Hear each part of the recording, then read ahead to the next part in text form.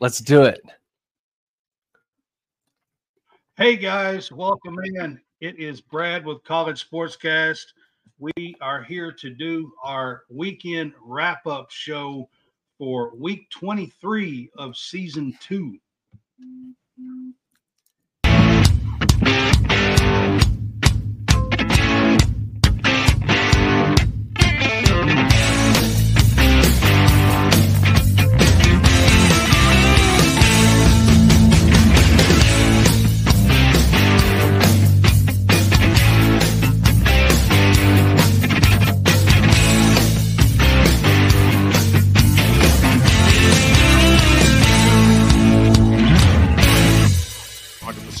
We executed. I heard a fan offer free Dippin' Dots if I blew it. Wanted to have some fun, execute. I had bombs. Stay as a team, execute, give 100%. Dippin' Dots sound good. All right, guys, welcome back. It is Brad with College SportsCast. I have John Roberts, a.k.a. Drink Local B-Ham on Twitter with me. What's up, John? What's happening? I don't know, man. It's been a couple of weeks, I think, because I was doing a Kentucky women's game last week on Sunday. It has. It has. Yeah, so it's been a couple of weeks since we've been together, and it's now the 23rd week since football season started, and we are the last week of January in college sports. College basketball is really ramping up right now. It won't be but about 3 weeks to college baseball starts as well. John is a big college baseball fan. So we might dive into that just a little bit too today. But we are College SportsCast. Check us out on the Fanboys. You can also check us out on WSBN TV channel 30. And you can also get some really cool gear at homefieldapparel.com. Use our code CSCast to get some vintage premium collegiate gear. We have over 100. They have over 180 teams to choose from. They're dropping new stuff all the time. There was 6 new Kentucky shirts this week that dropped. I noticed, and there was a bunch of other stuff as well that dropped just this week. So they're dropping new stuff all the time. Check them out, homefieldapparel.com. Use our code CSCast for a 15% discount. All right, John. So we usually start out with some news. I mean, this was earlier in the week, but I guess the big news of the week was Jim Harbaugh leaving Michigan and accepting the job with the LA Chargers in the NFL.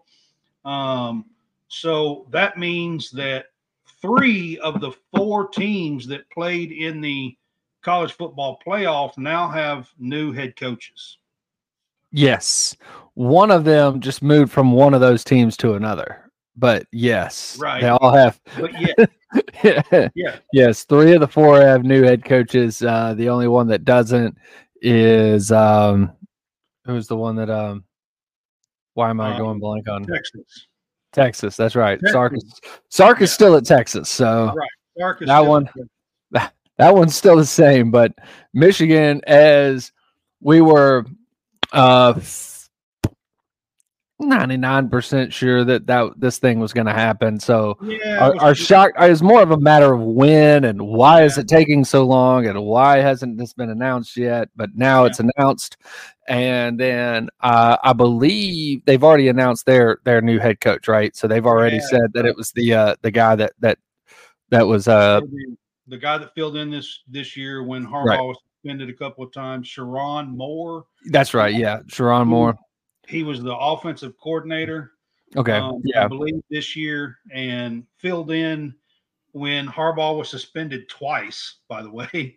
So at the beginning of the season and at the end of the season, and he filled in at the end of the season. He took over full head coaching duties there in the games, and he beat Ohio State and he beat Penn State. Yeah, he was undefeated because obviously with Michigan going undefeated, he too was undefeated as a head coach this year. Yeah.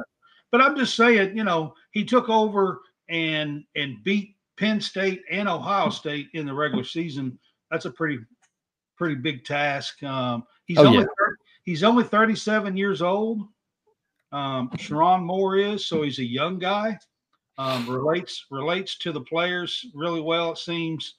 The kids really like him. It is a good move for them, I think, because unlike what has happened at places like Arizona and Washington and Alabama, where you have like 25, 30 kids putting their names in the transfer portal, I don't think that'll happen a whole lot with Sherrone Moore. He was really, really liked at Michigan by the players, and he was, I think it's going to be well received.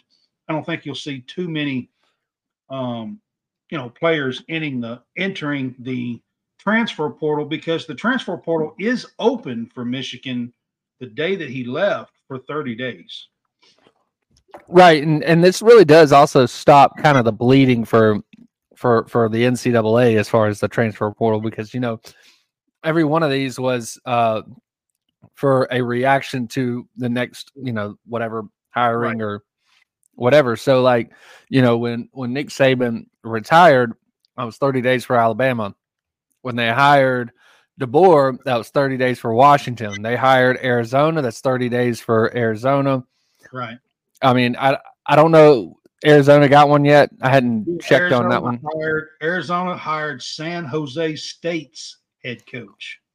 So But then we all knew about Michigan was going to happen. We just weren't sure when. And if they weren't hiring Sherrone Moore, an assistant coach already on the staff, then you would have had another set of dominoes with that big round, because if Michigan, I don't know, I had heard that there was a chance that they were going to dip in and take Brian Kelly from LSU. So if that had happened, then you're opening a whole nother big can of worms, because then LSU, and then they're going to fill their spot. And, so this does kind of end the bleeding a little bit. Right. At least for now. I mean, you never know what kind of stuff. Like last year in the off season, the summertime, there was a couple of things that popped up and coaches got fired and whatever. But I mean, you never know what'll pop up. But at least for now, I think the bleeding in the transfer portal is about over. Yes, Michigan and Alabama and Washington and all these schools, the portal, the 30 days is not up yet. So it is still technically open. But I think most of the ones that have jumped in or that were going to jump in probably already has. Right. And then the several of them got, re-recruited by the new staff. So they came back out of the portal, or they've gone and they found their landing space. But I believe a lot of these schools that lost players during this round of transfer portal, of course, Alabama took some from Washington. They're going to get some probably from Michigan, kind of fill back up, but they'll get more when they open up after spring ball. There'll be another round. Yeah, because there's another 15-day window after spring ball. Right. It's so I imagine. Days. And I'm going to be honest with you. I don't want to get into a big debate over it, but I wish they would shorten these windows even more. Right. I don't like it's 30 days when a coaching change, like that's a long time to me. Like 15 days would be plenty. Right. And honestly, 15 days would be fine. And something that I'd heard recently, and this is something that I would really lean into, when Washington got Penix, I don't think he stepped foot on campus. Yeah, I think it was a couple of phone calls. I think they sent him some tape, and then but DeBoer was his OC at Indiana for a year. Well, yeah, so he kind of knew him. He did. But I think that they went ahead and there were some conversations, because I think it was between also DeBoer and then the OC that DeBoer had. at Washington that they just had a few phone conversations, and then it was like, all right, back. And I think that a lot of that is when you the recruiting process to a high schooler is you do need to go and see the campus, you need to see all that stuff. But when you're recruited and you're a transfer, you're somebody who's already been in college, you've already dealt with all that stuff. The only thing you've got to know is what kind of system are you running? Like, where do I fit in your system? Yep. And how does this and how does this help me get to the next step? You know, whatever my future goals are. So if my next level, if I really think that I'm got a shot at the NFL, then how does this help me? And if it does, then we can go there, and I don't need to see campus because it's not about the campus. It's not about campus life. There's nothing about that is really supposed to that I'm going to be looking at. I'm going to look at just football stuff, and it's going to be. And I agree with that 100%. It's so much easier, I think, for a lot of these kids. Once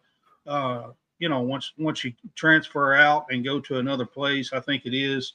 I think honestly, it could be 10 days, but 15 is plenty. Right, and I think that the whole all the people that kind of that jump into this and then say like, I've got to go here and I got to go make a visit there.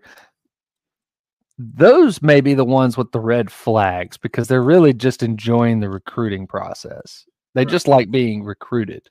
Right. And it's, you don't know what are you going to get out of them. But most of these higher profile ones this time, if you noticed, like they put their name in and within 3, 4, 5 days, they were already committed somewhere else. Right.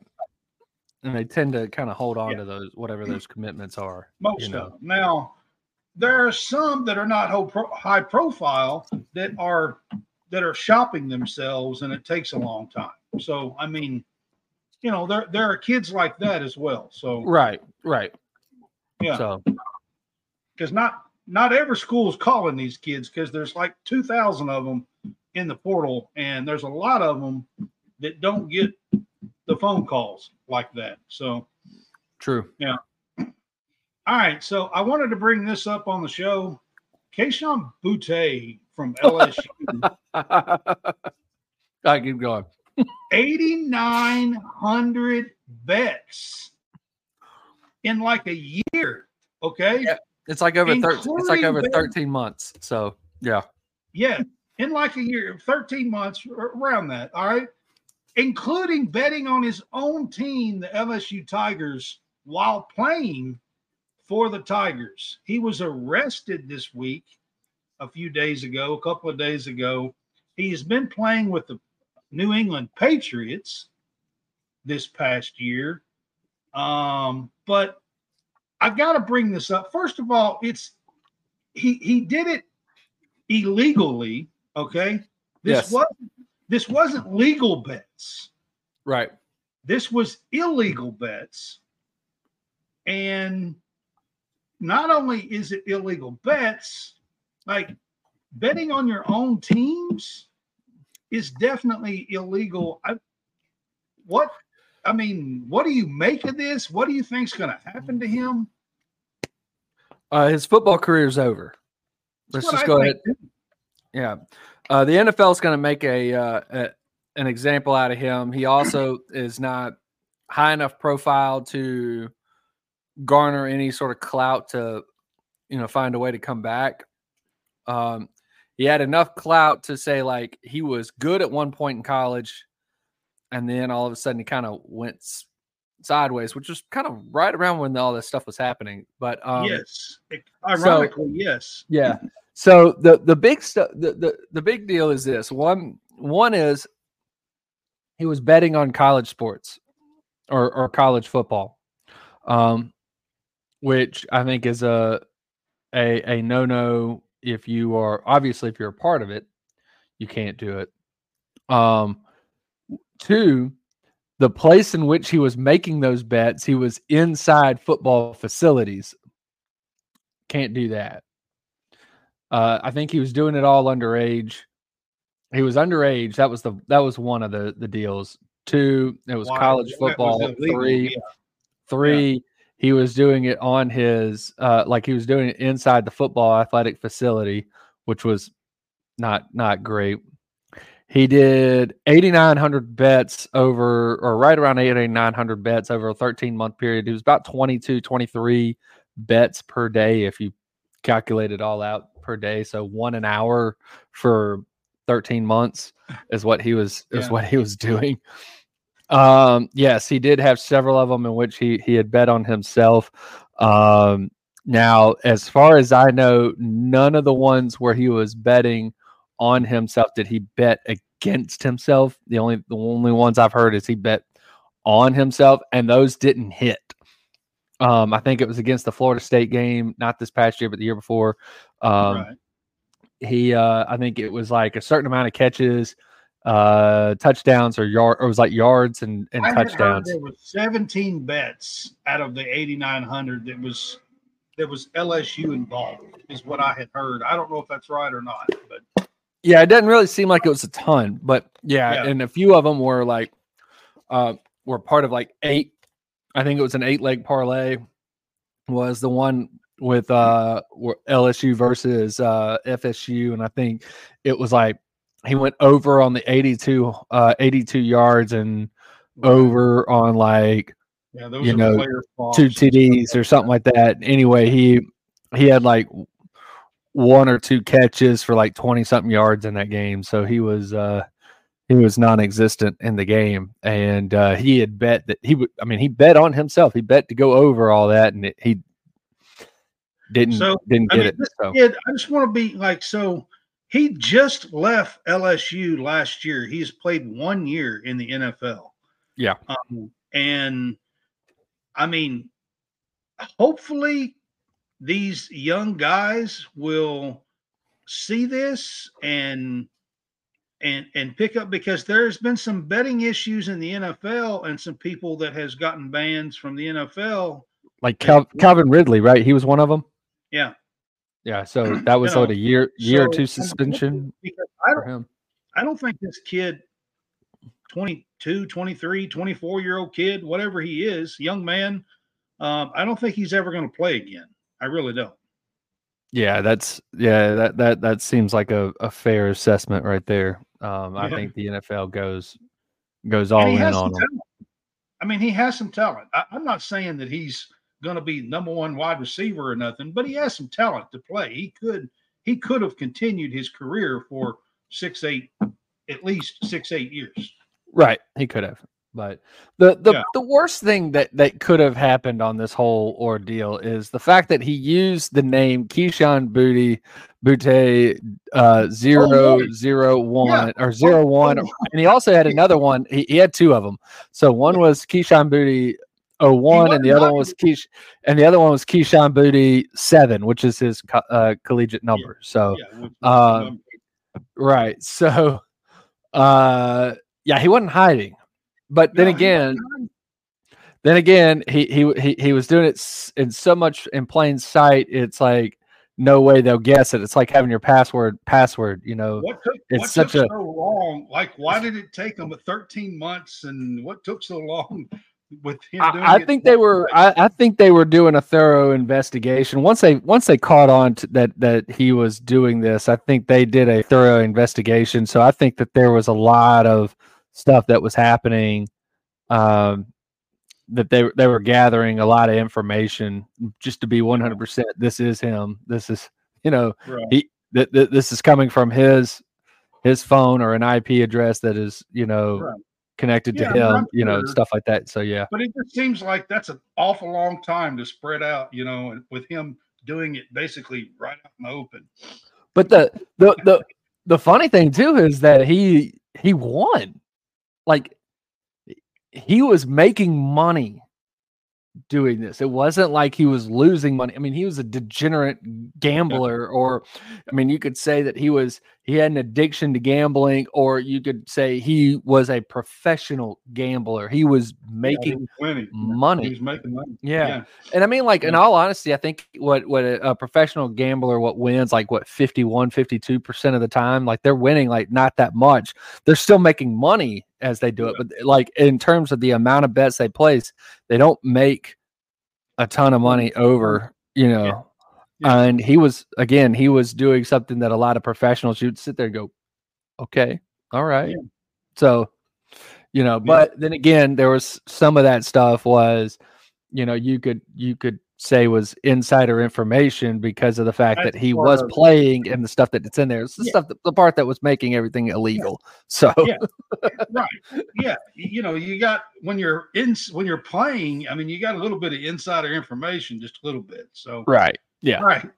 So the next thing I wanted to touch on real quick, Thursday night, LSU and South Carolina played in the women's game. I watched it. It was a big deal. You had the defending champs, LSU. South Carolina was undefeated last year when they got knocked off in the Final Four, undefeated this year, the champs from the year before. So, I mean, you know, you got Dawn Staley and Mulkey going against each other here on Thursday night. Did you check it out? Did you? I know the only thing that I saw out of this, there were two things. One, I saw that South Carolina, I believe, won. Right? They did. And two, 33 minutes in the game. Yeah. And two, Mulkey was wearing a jacket that had Coca-Cola written on the front. So everybody's going, you know, how much money did Coke pay her to have that jacket on? So she did. She got her own NIL deal. So yeah, she did. I'm assuming that Coca-Cola sponsors LSU, I guess. Well, yeah, I mean, like, look, Coke sponsors just about every school in the SEC that I'm aware of. And because I know that they sponsor both Auburn and Alabama, they got to sponsor Georgia, but I think that they sponsor most of the schools within the SEC, and so I mean it makes sense. It was just one of those. It was very. Again, she's done this all the time with what she wears, so it's not. This isn't surprising that she would wear something like this. It was the fact that it was a brand, like a sponsorship deal, as opposed to, you know, this was just outlandish, like, you know. Well, it had the feathers big and on the back, and it was opening up a Coke, I think, on the back. You know, and then across here it said Coca-Cola. Right. Yeah. Sparkly jackets. I mean, she does all that. But the game itself, guys, if you didn't check it out, I've heard two different reports. One report said it was 1.6 million watching it. It was live. It was on ESPN. Another report I saw said 2 million. I'm not sure which one's true, which one's not. But it was one of the most watched women's games in a very long time. Right. Regular season. Makes sense. And you had Angel Reese going, you know, the defending champs, you know, going against this South Carolina team, who is really young. Like, they lost 5 or 6 players last year. Right. South Carolina did. And they had a couple of transfers come in, of course. I mean, that's the way the game is now. Cardoza is back, 6'7". I mean, for a woman, she's a monster. I mean, so how many losses is this for LSU? Because I know that they have multiple losses. That was their third. That was their third loss. Because they lost one to Auburn. Yes. And they lost to South Carolina, and they lost to first game of the season to some small school. Yeah, that's right. So I can't remember who it was. But they lost the very first game of the season to some small school. That's right. Yeah. Yeah. So that's their third loss on the season. South Carolina has some really good guards that can shoot the ball. They can shoot the lights out. For girls, if you like watching ball, I'm serious. This team is really, really good. I have watched them 2 or 3 times now. I'm actually covering Kentucky women's basketball. I've seen them play them. They killed Kentucky, and then I've seen this game. So I've seen them 2.5 times, I think now. They are a juggernaut. I mean, they just now LSU had them on the ropes. Angel Reese fouled out with 4 minutes and 2 seconds to go, up 2 points. And after she fouled out, South Carolina closed the game on an 11-3 run and won 76-70. That's how the game went. They were in the game while Reese was in. She started getting in some foul trouble. They kind of closed the gap. They were up about 6 or 8. And then she got 3, had to come out. She got 4, had to come out. And she kept putting her back in, and they still had a 2-point lead with 4 minutes and 2 seconds. She picked up her 5th. And after she went out, I mean, to be honest with you, Van Lilith hit a 3, and that's it. That's all they had after Angel Reese fouled out. Yeah. That's the little guard that transferred from Louisville to LSU this time, by the way. All right, so that is the LSU game that I was going to talk about. So let's get to the scoreboard that we normally do. There is games that was going on today. There are 3 ranked games that are final. UConn demolished Xavier today, 99-56. Ooh. Purdue won at Rutgers, 68-60. And FAU won at home, 66-63 over North Texas. There is a couple of there's a Memphis and UAB plays in about 30 minutes. I know John's probably interested in that game. He is in Birmingham, so yeah, that's why I said he's probably interested in that game. Yeah, that one, and I believe what's her face that's part of our group too is also interested because she lives in Memphis. So yeah, Jen Santi, 1980, I think is her Twitter name, something like that. Yeah, but it's Jennifer Williams, I think, is her real name. I believe. Mm-hmm. I don't know. But yeah, she's part of the DeFan boys, DeFan girls with us, and she lives in Memphis and is a Memphis and FSU fan. That's the 2 teams that she really pulls for. So that was today's games that are final. I want to run through yesterday's games. These are all the ranked teams. I'm not going to go through because college basketball's got too many to go through all of them. So, oh, yeah. Yeah, so Houston beat Kansas State at home by 22, 74-52. Houston is rebounded nicely off of that one bad week going on the road in the Big 12. Marquette handled Seton Hall pretty good yesterday, 75-57 at home. Iowa State knocked off Kansas yesterday. The second Saturday in a row, Kansas has lost. They lost 79-75. Kansas now has 4 losses. Yeah, they have 4 losses now. Kansas. I'm going to take just a quick minute here to say Kansas has a really, really good starting 5. They get almost nothing else. That entire game yesterday, 3 of their starters played 38 minutes. 1 of them played 35 minutes, and they got 2 points off their bench. Oh. They just don't have a bench. I think that is going to hurt them in the tourney. That's my opinion. I've been saying that all year, but yes, it will. They just don't have a bench. They have 5 good players, and they're good players, and they're going to keep them in a lot of games. Mm-hmm. And they're going to win a lot of games with those good players. But, occasionally you get wore out on the road.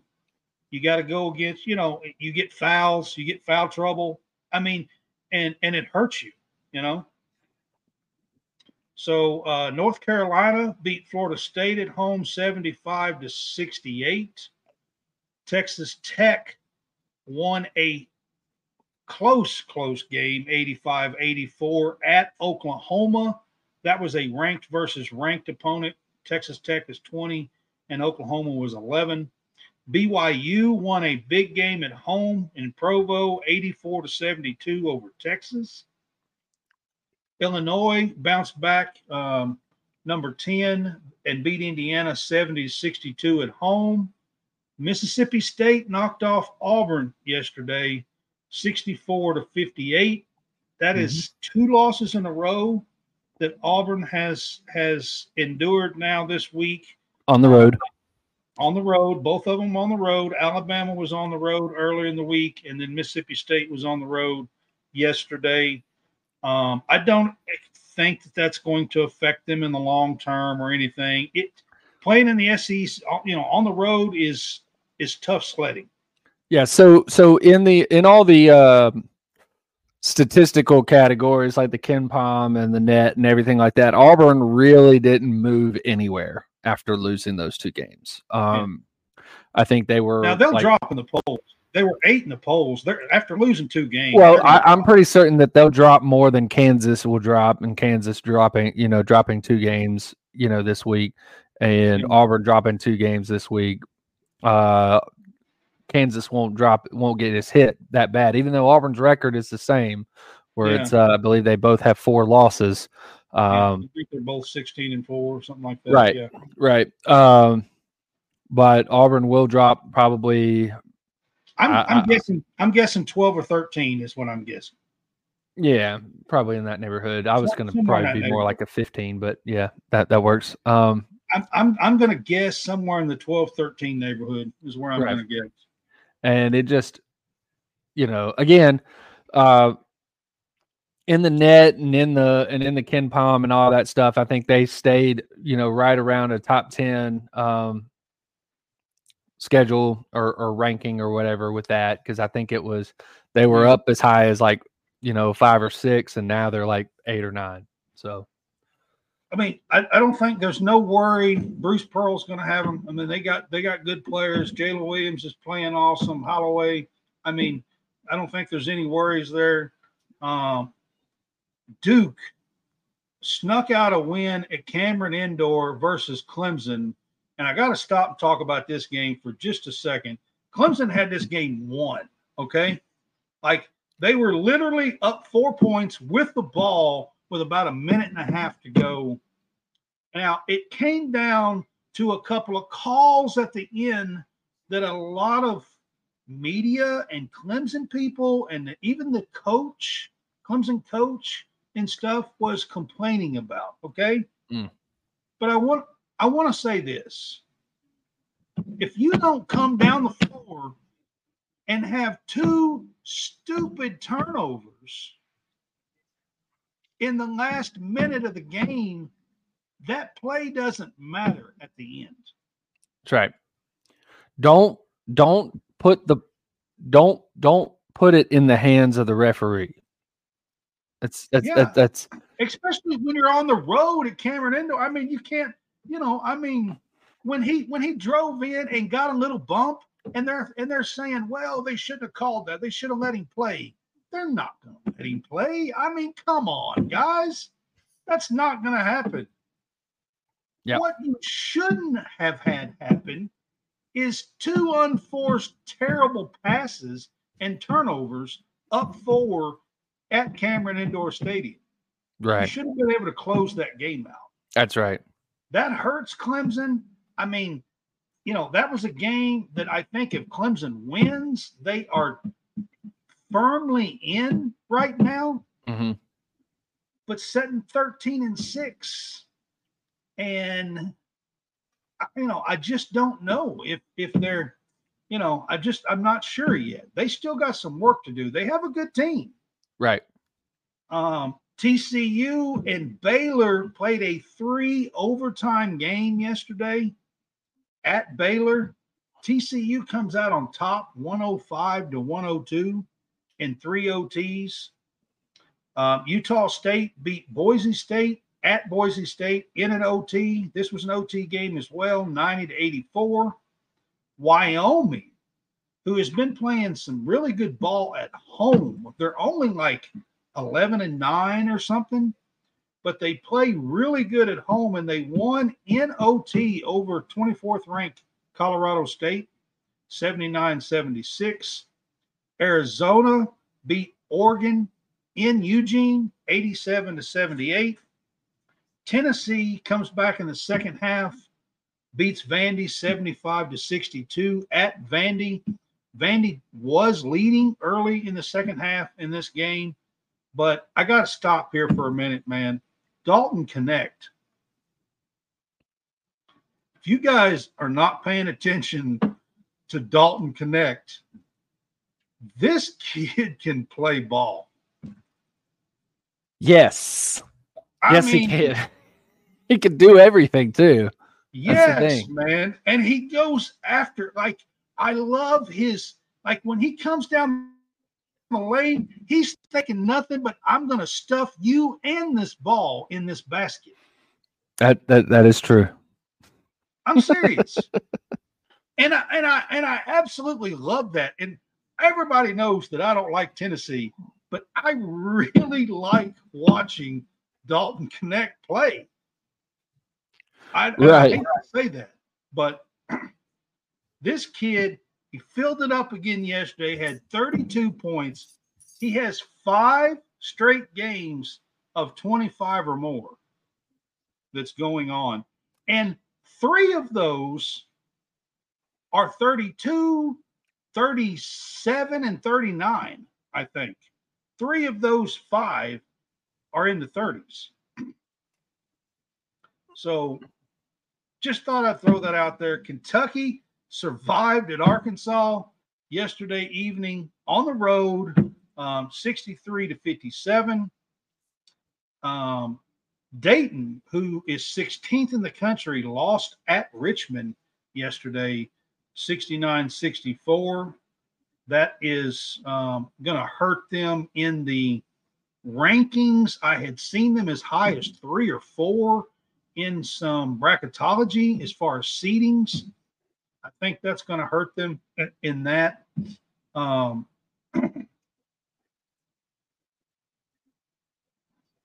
Well, I just lost. I hit my – okay. And then the last one is Creighton beat DePaul 85-62, and that was a home game for Creighton. And that was the scoreboard for yesterday and today here on Weekend Wrap-Up. Now, real quick, new polls won't come out till tomorrow, but I wanted to bring this up. Out of the top 10 teams in the current poll from last week,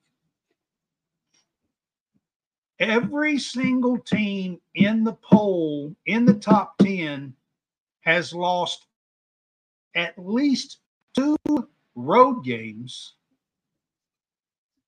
except North Carolina. North Carolina is the only top 10 road team that has not lost 2. North Carolina is actually 4-0 on the road. Oh, wow. They have not lost. They're 4-0 on the road. Everybody else, Purdue, UConn have lost 2. Kentucky is 2-2, I think, on the road. They're in there. Auburn has lost 2 this week on the road. They lost 3 total on the road because they lost at App State. That was the other one. Yeah. And there's the one behind them is also 2-3, has 3 losses in the top 10. So every single team has at least 2 road losses that's in the top 10. Yes. College basketball, except North Carolina. North Carolina is 4-0. They're the only team.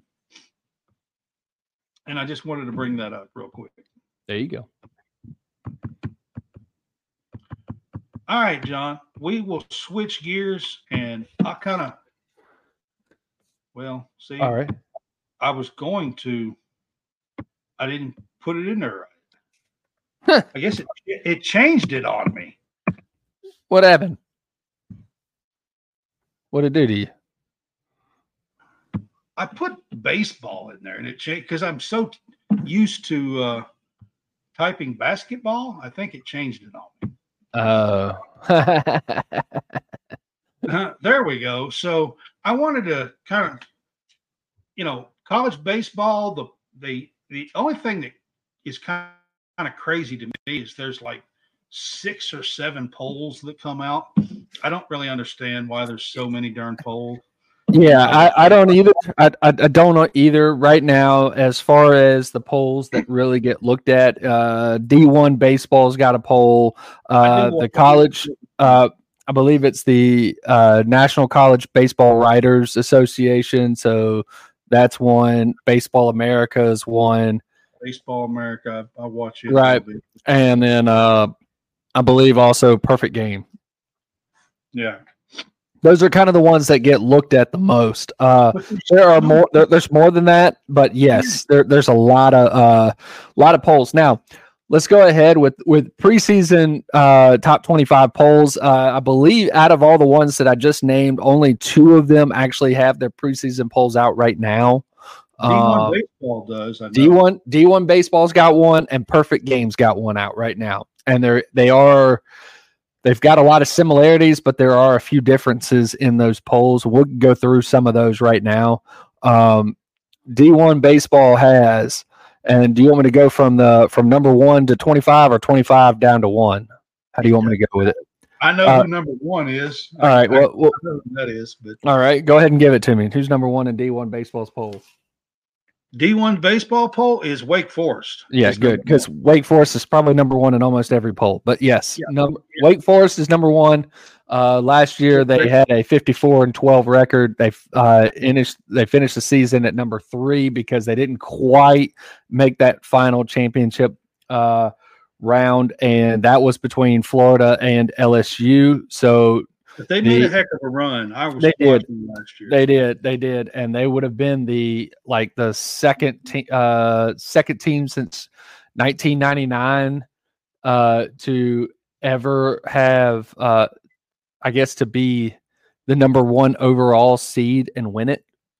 And I know they have a pitcher that's coming back that should be lights out. Multiple, but yes. Yeah. So Wake Forest, number 2 is Florida. Florida was the runner-up to LSU last year. So Florida, number 3. Caglione. Caglione. Yeah. Number 3, Arkansas. Arkansas's got a pitching staff too that is also going to rival Wake Forest in the pitching staff. It's the offense that is kind of up and down between Arkansas. LSU, number 4, last year's champs. They are the number 4 team. TCU is number 5. Vanderbilt 6. Oregon State 7. Texas A&M 8. Number 9 is Tennessee. Number 10 is Clemson. So of the top 10 right there, you've got 1, 2, 3, 4, 5, 6 SEC teams. 6. Yeah. Huh? Is that what you got? 6 SEC? Yeah. And then I got two of them that were ACC. And then there's a Big 12 and a Pac-12, So then number 11, East Carolina. 12, Duke. 13, NC State. 14, Virginia. 15, North Carolina. 16, Texas. 17, UC Santa Barbara. 18, Coastal Carolina. 19, Alabama. 20, Iowa. Iowa is one that is not going to get a ton of love because they're not generally have a baseball, I guess, pedigree for that school, the history and just having great baseball teams, but their pitching staff is going to be one of those that's really good. And again, it may be the offense that's the thing that kind of holds them back, but the pitching staff may be one of the best pitching staffs also in the country. At 21, you've got Texas Tech, 22, UCLA, 23, Northeastern. This is coached by Tommy Glavine's brother, by the way. And then 24 is K-State, 25, South Carolina. So that's D1 two baseball. More SEC teams from 11 to 25, but there's quite a few, sounds like ACC teams in that mix too. Yeah, and I mean you got ACC, Big 12, and then some smaller schools as well. So we could jump right over to Perfect Game. This one's going to be similar, but there's going to be some differences, and you'll hear them pretty quickly. Wake Forest still number 1, Arkansas number 2 instead of Florida. LSU is number 3, Florida number 4, TCU 5, Vanderbilt 6. Texas A&M is 7, Texas Longhorns 8, Oregon State 9, Virginia 10.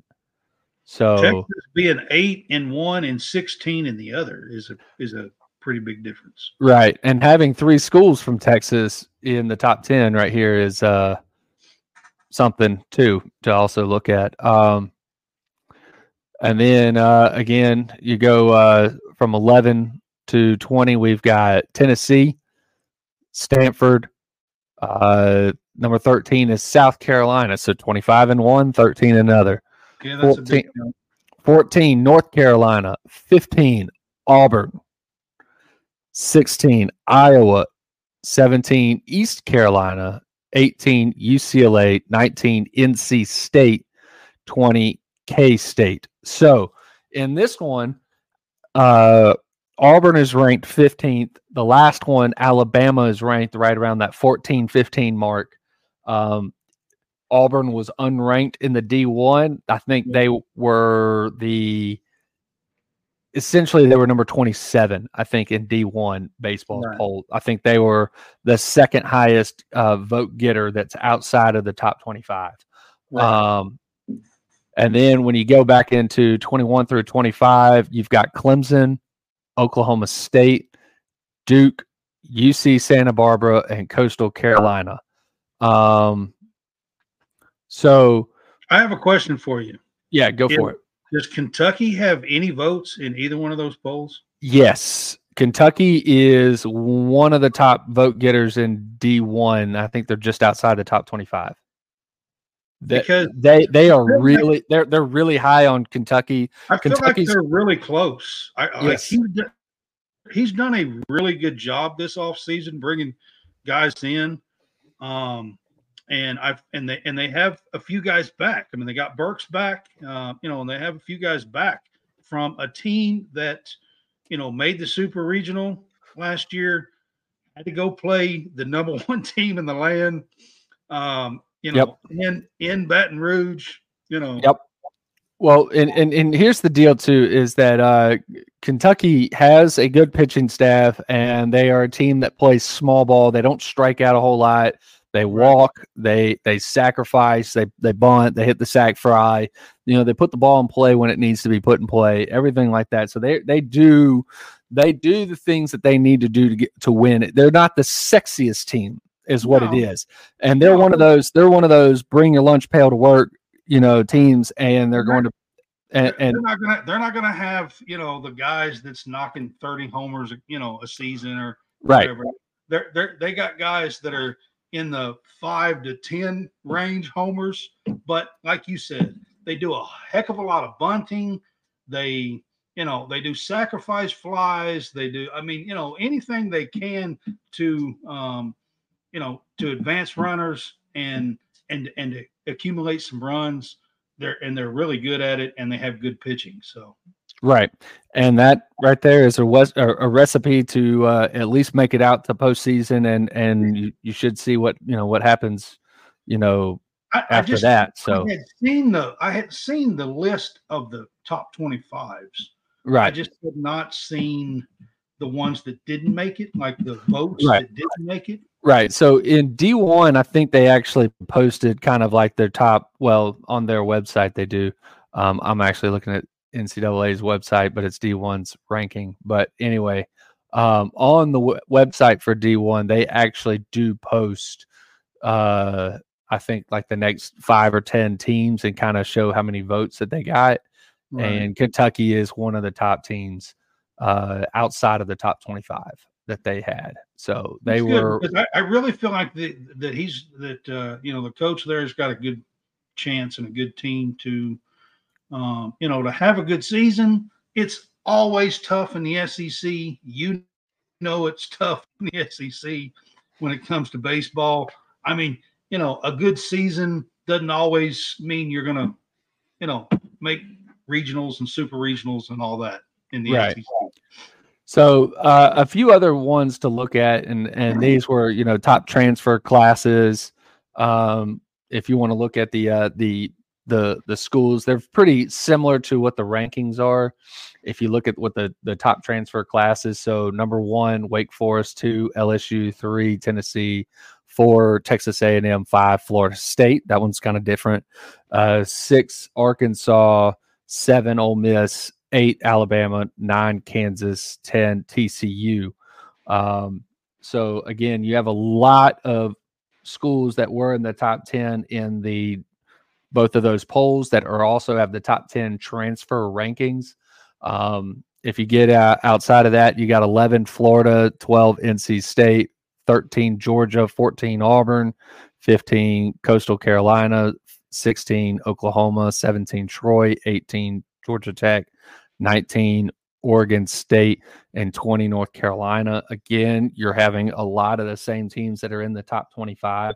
There are a few of them that are not in the top 25 that are in there. And, when you get outside of this on the 21 through 25, there's still none of those teams. Well, Clemson's the only team that was in the top 25 in either of those other polls. The others were not. And then I have the top 25 freshman class in here. And again, you're going to see a lot of familiar names or a lot of familiar teams in here. Most of them are in the top 25 rankings. They're just not necessarily close to the order as what they were with the preseason rankings of the teams themselves. Right. So Arkansas is up there at number 1, UCLA 2, North Carolina 3, Texas A&M 4, NC State 5, Vanderbilt 6, LSU 7, Oregon State 8, Mississippi State 9, and Florida 10. So again, there's a few of those teams that were in the top 25, and only a couple of those were actually top 10 overall ranked.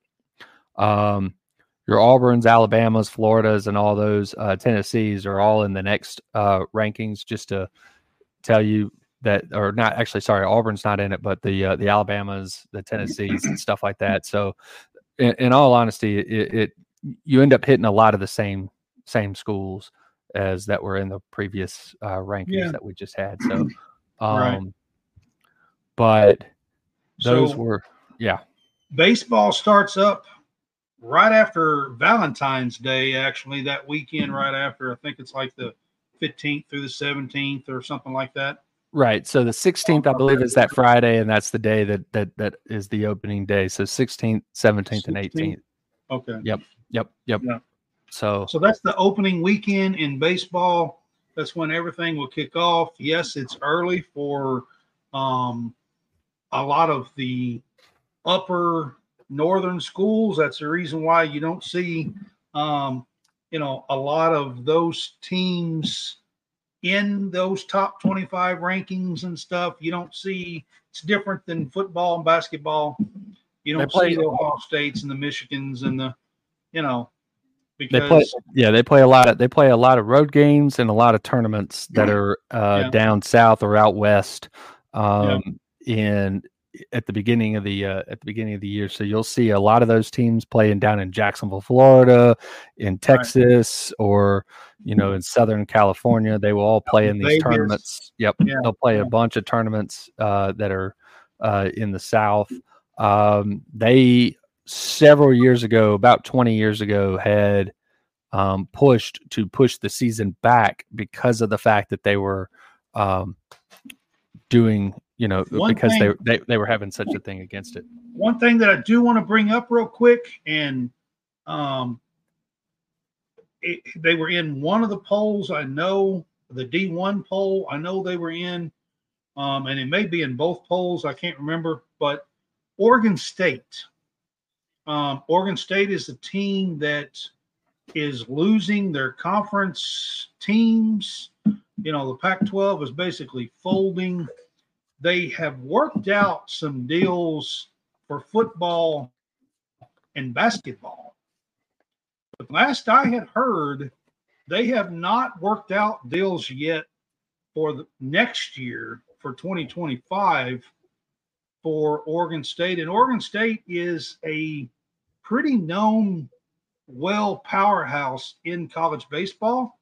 They are. And it's just going to be interesting to see what, if anything, they can work out. I mean, I am hearing that they may go completely independent in baseball. I think they may go independent in baseball.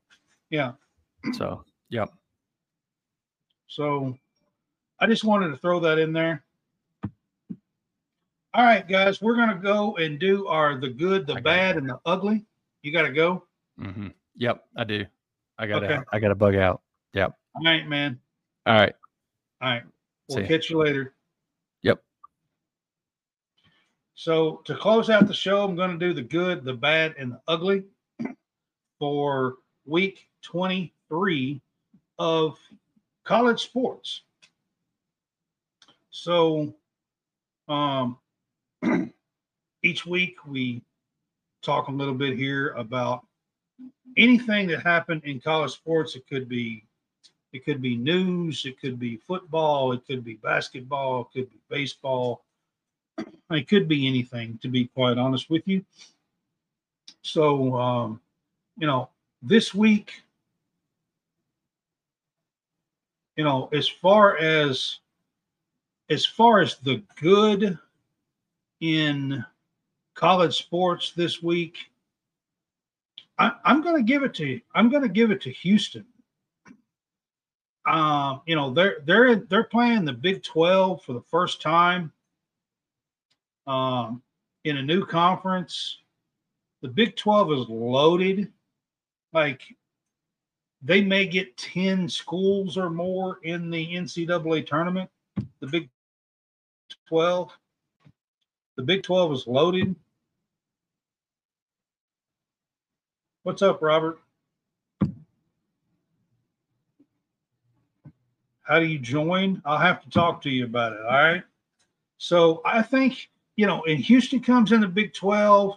They were doing really good. They were undefeated. They go on the road and they lose 2 games on the road. Not this past week, but a couple of weeks ago. And, they rebound this week and win a couple of really good games and beat some good teams. So, and beat them by quite a lot. They won yesterday 74-52. So they seem to have turned the corner and playing some really good ball in the Big 12. Surprisingly, Texas Tech is another team in the Big 12 that I want to give just a little bit of a shout out here on the good. They are leading the Big 12. And I don't think a lot of people even realize that, but they are leading the Big 12 right now. And you got to give them just a little bit of a shout out. The bad, man, there is some bad in college sports all the time. And I know I talked about it already, but I'm going to give the bad here to Clemson, the way they closed out the game against Duke yesterday. And not only the way they closed it out, the complaining and the trying to put it on the refs and talking about that shouldn't have been a foul. And I mean, he drove the lane. He did get bumped. It was a clear bump. There was 0.4 or 0.5 on the clock that they put back on the clock. And people were saying, well, they should just let them play. The coach was even saying they should let them play. And I just want to say this, like that's not going to happen. That's not reality. What was bad in this game was that you had a 69-65 lead with the ball with about a minute and a half to go in Cameron Indoor Stadium, and you come down the floor and you throw a really bad pass and turn it over. They come down, they score. Then you get a second opportunity to come down with about a minute, 50 seconds on the clock, and you have the ball a second time and come down the floor up 2. And what do? You try to force the ball from the top of the key to the middle of the paint, and they deflect the pass and steal it from you. Bad angle. The pass was a bad angle from the get-go. There's no way that pass should have been thrown in there. And both of those turnovers is what was bad enough to allow you to lose that game. You don't make those 2 turnovers, you win at Duke in Cameron Indoor Stadium, and you are sitting at 14-5 and a really, really good chance of making the NCAA tournament. Last year, I feel like you were left out because you had an ugly, ugly loss at Louisville or versus Louisville. And that's what kept you out. This year, you've got some work to do now. So there you go. And the ugly,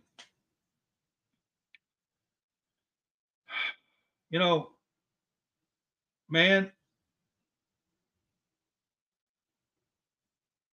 there are several things. I thought the way Kentucky's been playing has been pretty ugly, but they did come back and play a decent second half yesterday and got the win on the road, so I'm not going to put it on them.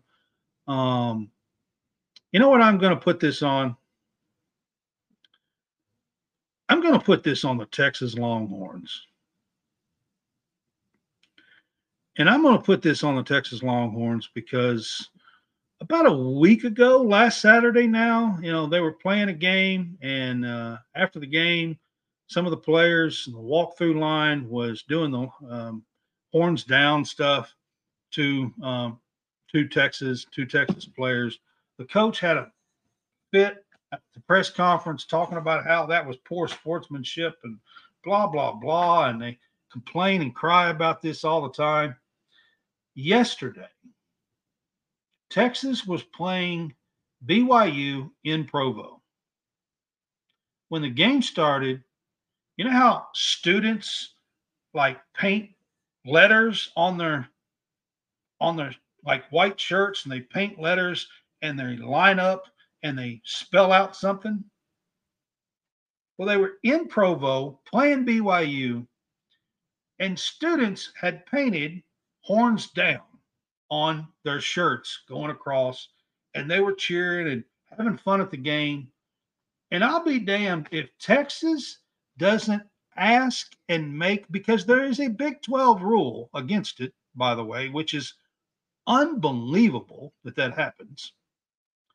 But I'll be damned if Texas doesn't ask and make those students change their shirts in the crowd at Provo because their shirt said horns down. I'm sorry, but that is as soft as Charmin. I'm just so sick and tired. I will be so glad when y'all soft ass comes to the SEC. That's all I'm going to say. Like, it is unbelievable to me that in Texas that y'all could be that damn soft. Like, it's a competitive, it's a competition. I don't understand if you're doing horns up and you're throwing that around, what's the difference in winning a big game and throwing horns up than somebody beating your ass and throwing horns down? What the hell's the difference? Where's the sportsmanship in that? I mean, I don't even, it's unreal to me. Quit crying. Quit being a baby. I mean, you talking about ugly. I think that is ugly as sin to be that sorry and that much of a baby that you can't take just a little bit. This is 2 weeks in a row that you have done something like this, and it is sickening to me. I mean, it's just sickening to me. Grow up. Grow a pair. How about that? Grow a pair. That would be okay with me.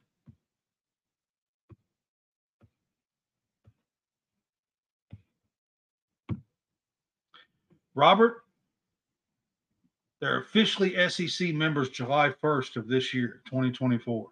This is the last season they will be. They finish up basketball season, and they have one more season in baseball and softball because it's from spring to June, into June. And then they will officially be SEC members.